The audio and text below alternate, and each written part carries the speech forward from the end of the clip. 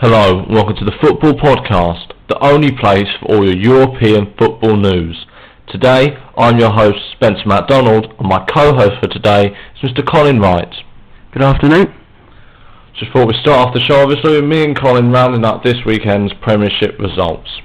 We'll start off with a 1-0 win for Fulham, which saw Brian McBride get the only goal in the second half and Phil Neville was sent off for 2 bookable offences.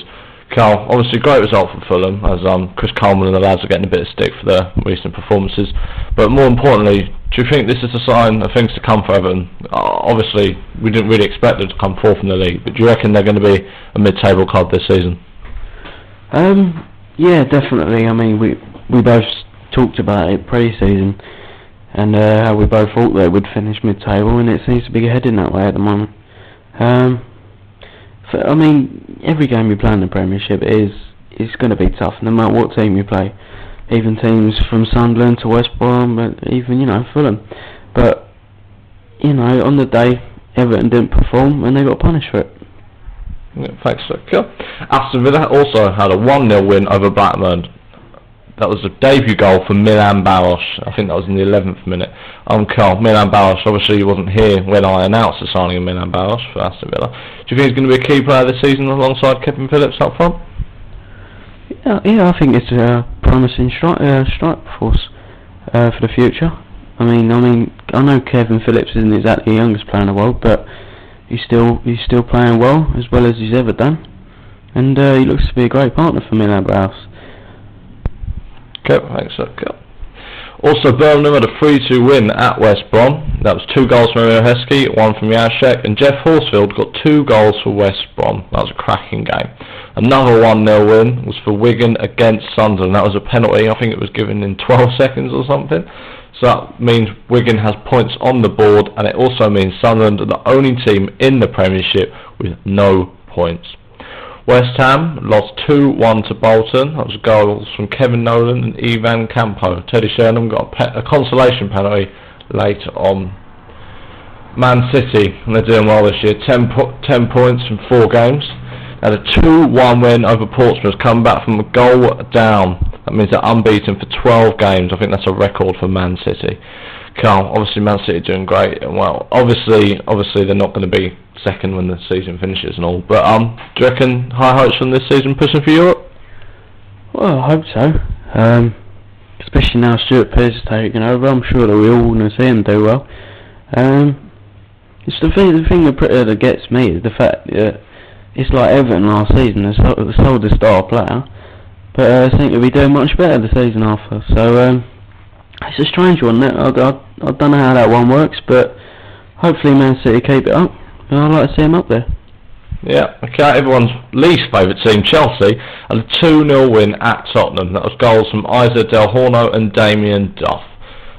Personally, Mido got sent off early on in the first half for a tackle. I think it was actually on Del Horno. I personally didn't really think it was a red card. There wasn't that much in it. Okay, on to the Sunday games. That was Newcastle v Manchester United. Manchester United had a 2-0 win over Newcastle. Goals from Wayne Rooney and Ruud van Nistelrooy. Absolutely amazing performance from the young lad Wayne Rooney. Carl, what do you think? The 2 incidents that stood out in that match. There's a penalty not given to Ruud van Nistelrooy. First of all, do you reckon that was a penalty? Just ask yes or no from you, Carl. I would say no. Okay. Also, as instance, Stephen Carr, he pulled down Ronaldo, blatant sending off offence. But obviously the referee didn't give it. But more importantly, Newcastle, they're just lacking width really. They've got nothing going forward. Obviously, I think Bowyer, Dyer and another player, Emre, got injured early on in the game. So obviously they didn't have their first team out, so it's a bit unfair to criticise. But who do you reckon they need to bring in? I mean, obviously they need a striker, but do you reckon they need a bit more width? Yeah, I totally agree with you, but I mean, you got to look at it this way: they keep spending, but it's not getting them results at all. I mean, he's got to shell out at least 20 mil this season, and for what? They've done nothing yet. They've only got a point this season. Yeah, and that was a 0-0 draw with 10-man West Ham. They haven't actually scored, but yeah. No, I mean, you look at Newcastle and you just, they're always one of those teams you expect to do well, but they don't. but it's not looking too good for them at the moment. They're lacking team spirit, and you know they're as bad as Wigan. I can't see them actually scoring a goal this season. Scoring a goal does look tough for Newcastle. Also, Charlton managed to keep up their 100% record. That's 3 wins out of 3, with a 3-0 win over Middlesbrough. That was goals from Dennis Romerdale, Chris Perry and Darren Bent. Darren Bent, the leading goal scorer with 4 goals, joint with Jeff Horsfield. Third and fourth, that's joint, 3 goals each for Thierry Henry and Ruud van Nistelrooy. Those young guns there. Charlton and Middlesbrough. I want your views on both of them. Charlton, obviously great start to the season. Do you reckon they'll be able, Charlton, the season always seems to finish early. They get their points they need, then they switch off. You got high hopes for Charlton this season? Again, same as Man City, do you reckon they're going to push for Europe? Well, like Man City, they're another one of my personal favourites, and I for one hope they do. Realistic terms, I mean, we've seen it seasons in the past that they seem to do quite well, and as you said, just switch off as the season goes on. But I don't know. They got a really promising striker in Darren Bent at the moment. He's a lot better than I personally thought he'd be, and I don't know. I think this could be a good season for Charlton. I reckon they will finish higher than they have in the past. Okay. Middlesbrough as well, they're struggling at the moment. They're not, again, same with Newcastle, they're not looking to threat on goal. Strikers like their new striker Yakubu, Viduka, obviously they had a cracking win midweek, but they didn't look penetrating enough. They just looked like, you get in front of the defence and that's it. They didn't look like scoring yesterday. Do you reckon it's going to be a long, hard season for Middlesbrough, or do you reckon it's going to be, they're picking themselves up and be challenging for Europe once again? Well, at the moment, they're one of the underachievers like Newcastle, but I don't know. I've got faith in Stephen McLaren, and I reckon he'll pull his boys together as the season goes on and get a respectable finish, possibly in a European spot as well. Everton have made another signing, again a defender. That's Portugal defender Nuno Valente. He's joined Everton from FC Porto for a fee of £1.5 million. He's a 30-year-old left back. Obviously he played good in the season that Porto won the Champions League. I'm surprised he didn't leave, but obviously being 30, age isn't on his side. Carl, it seems like Everton making a lot of signings, just trying to make sure the squad's ready for the UEFA Cup. Do you reckon he's a good signing? Well, yeah, it seems like a bargain for a team like Everton. He's got a European Cup medal, hasn't he? And that'll sit well for a team like Everton. I'm not sure how he'll fare in the team, but hopefully he'll do well. But I can't see a left back having that much influence on a team for Everton. I like Everton. So. Thanks, Carl. Also, PSV's Lee is set to join Tottenham. The PSV Eindhoven defender Lee Young-Pure is set to join Tottenham from the Dutch club. He's a 28-year-old and he plays a key role for South Korea. Carl, this is just rumours, but if it was to go through, do you reckon it'd be a good move for Tottenham? Well, personally, I thought wing-back positions for Tottenham have always been the weakest spot of the team. Personally, I haven't seen that much of Lee Young-Pure, but from what I've seen of him in South Korean football, he's not too bad. But I'm just shocked that Tottenham have got all this money to buy all these players.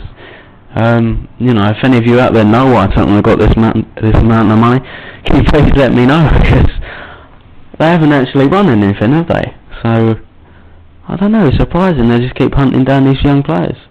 Yeah, that's true. It seems like Newcastle and Tottenham have actually got a lot of money and they're punching above their weight in the transfer market. No offence to the clubs, but you see Man United, they spent like 8 million in the transfer window, but Newcastle and Tottenham are going quite mad on there. Also, another PSV Eindhoven defender is Wilfried Boma, and he's set to meet officials from both Liverpool and Aston Villa, according to his agents. And he's 90% certain he will leave PSV, but obviously it's got to happen before the transfer deadline, which is the 31st of August.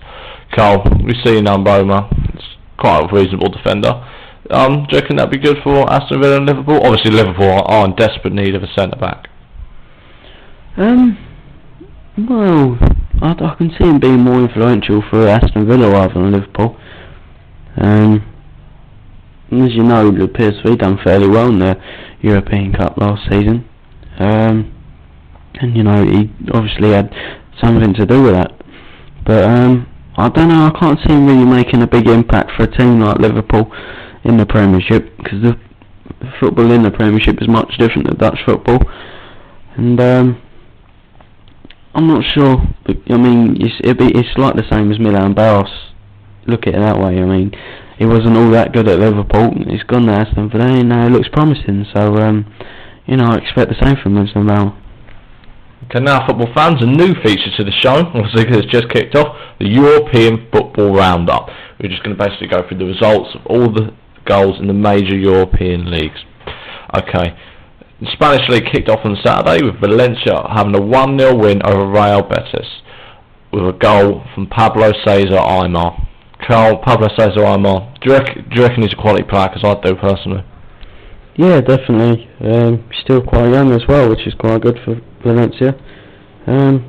He's always played quite well, especially for his international side, Argentina as well. It's very promising. Okay. Barcelona, it's quite a shocking result, a 0-0 draw with Alaves. That's not going to be good for that side.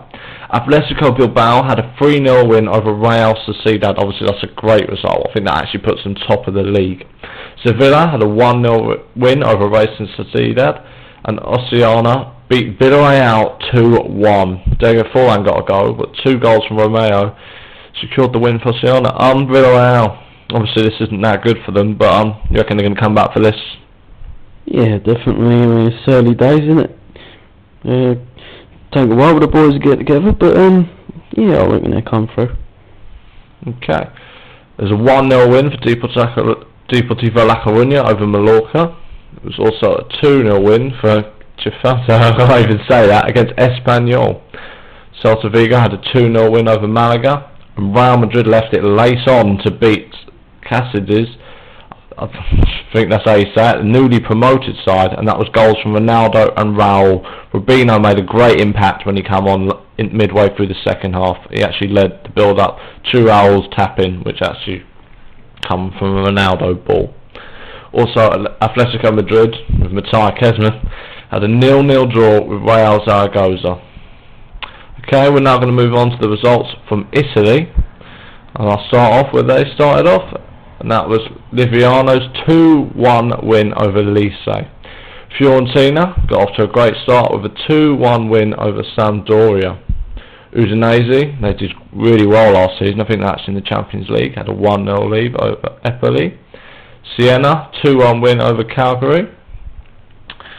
Also, Roma won 3-1 against Regina. Carl, you a fan of Roma, or do you reckon, I don't know about Roma, they're like one of those teams that you never think are going to challenge for the title, but they're always going to get in Europe. Yeah, I'd agree with you. I personally would class them as like the Newcastle of Italian football. They always seem to underachieve, but every now and then have a good spell and do quite well. Okay.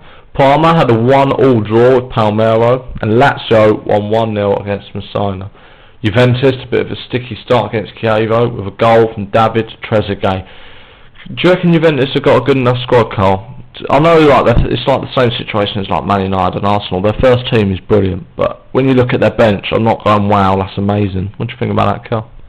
Yeah, I'd agree with you. As you said, with not as good backup, for like teams like Chelsea, you know, they've got good backup. Whereas, you know, the teams like Juve and Arsenal and United, you just got to pray that they don't get any injuries. But you know, if all goes well, then they will do well. Yeah, thanks for that, Carl. Inter Milan got off to a cracking start with a 3-0 win over Treviso. That was a hat-trick from Adriano. I think Adriano is one of those special players that I'd just love to see come to the Prem. If Chelsea bought him, I'd be scared. Do you agree with that, Carl? Yeah, I totally agree with you. You know, he's quite a scary player to play against, doesn't he? Stands head above shoulders over any other player I've seen that plays up front. Got a sweet left foot on him as well. He's definitely a dangerous man having the team. Okay, and Andrei Shevchenko managed to rescue AC Milan from a defeat against Escali. That was a 1-1 draw. Okay, also in the French League, champions Lyon managed to move 3 points clear at the top of the League One with a 2-0 win over Auxerre. Previous leaders, Paris Saint-Germain, suffered the first defeat of the new season on Saturday when Nice striker Mohamed Bouyako struck in the 89th minute to clinch a 2-1 win. Marseille are at the bottom of the table, only managing a 1-1 draw at home to Ajaccio. New signing Christian Gimenez had put them in front, but Rafael Safi's penalty dashed their hopes of a first win. The biggest win on Saturday came from Nantes when they thrashed Rennes 6-0 thanks to an El Kouroubi hat-trick. Carl, French League, how do you rate it compared to the main three? I'm not entirely sure, to be honest. You got to look at all the minor leagues like Holland and France and stuff, and some players that come from them leagues do well and some don't. I don't know. You're looking at Djibril Cissé this season. He seems to be, on fire. So good players can come from these leagues, but again, bad players can come from these leagues as well. Yeah, totally agree, Carl. But do you reckon they can challenge in Europe at European level, or do you reckon that is mainly... Obviously you get players like teams like Porto and that pop up from unknown leagues, but it is mainly down to Italian, Spanish and English. Yeah, definitely. Don't get me, every now and then you will get an upset from teams from other leagues, but you stick by the stronger clubs and you expect them to win, don't you? Yeah, totally agree. Bayern Munich managed to keep up their 100% record in the German Bundesliga and are at the top of the league. Werder Bremen are in second, then Hamburg, then Schalke 04. Okay, that's it for this football podcast. I do believe there are no midweek games, so there's unlikely we will do a midweek podcast. But obviously, if there's any main transfers, such as Michael Owen going somewhere, we'll be straight on it and we'll tell you about that. Obviously, if I'm wrong and there are midweek games, we'll obviously be straight on that on the Thursday or Friday. Also, I believe next week and next midweek are international games. We'll of course do a roundup of those results for you, telling you about England and stuff. Also, don't forget you can always email us at mailthefootballpodcast@gmail.com. Anything you like, especially for Colin, where Tottenham get their money for their players. Okay, once again, thanks for listening. Don't forget to tell your mates about us, and it's goodbye from me, Spencer MacDonald. It's goodbye from me, Colin White.